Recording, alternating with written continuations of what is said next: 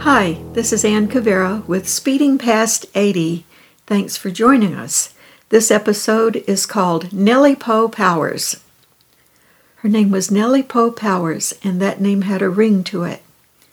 She was quick to tell you that she was actually a distant relative of another Poe, a famous one, as in Edgar Allan. In the early 60s, the spirit of a youthful President Kennedy inspired our generation. Hundreds of us headed off as Peace Corps volunteers to save the world and find personal answers to some of life's great questions.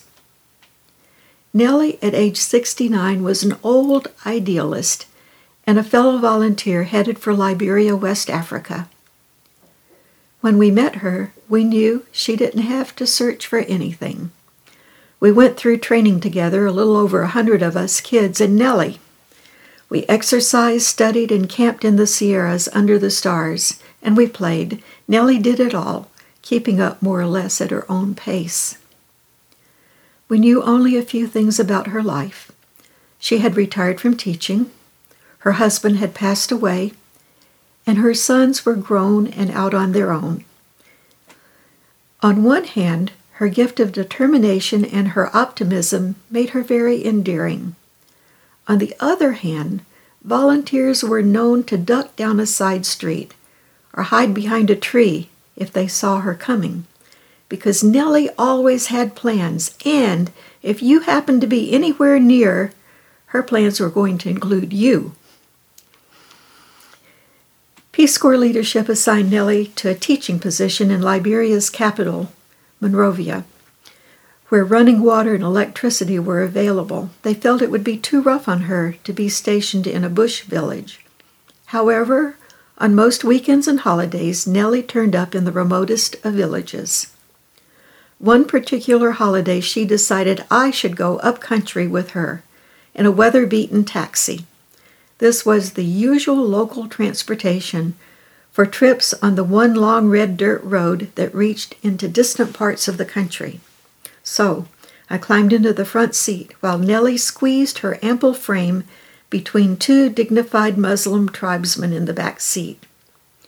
With red dust flying behind us and doors rattling, Nelly decided we all had to sing.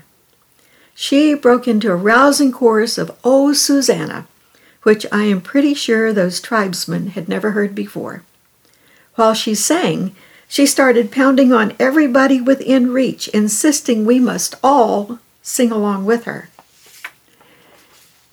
There was a respect for the elderly in Liberia that can sometimes be missing in our culture.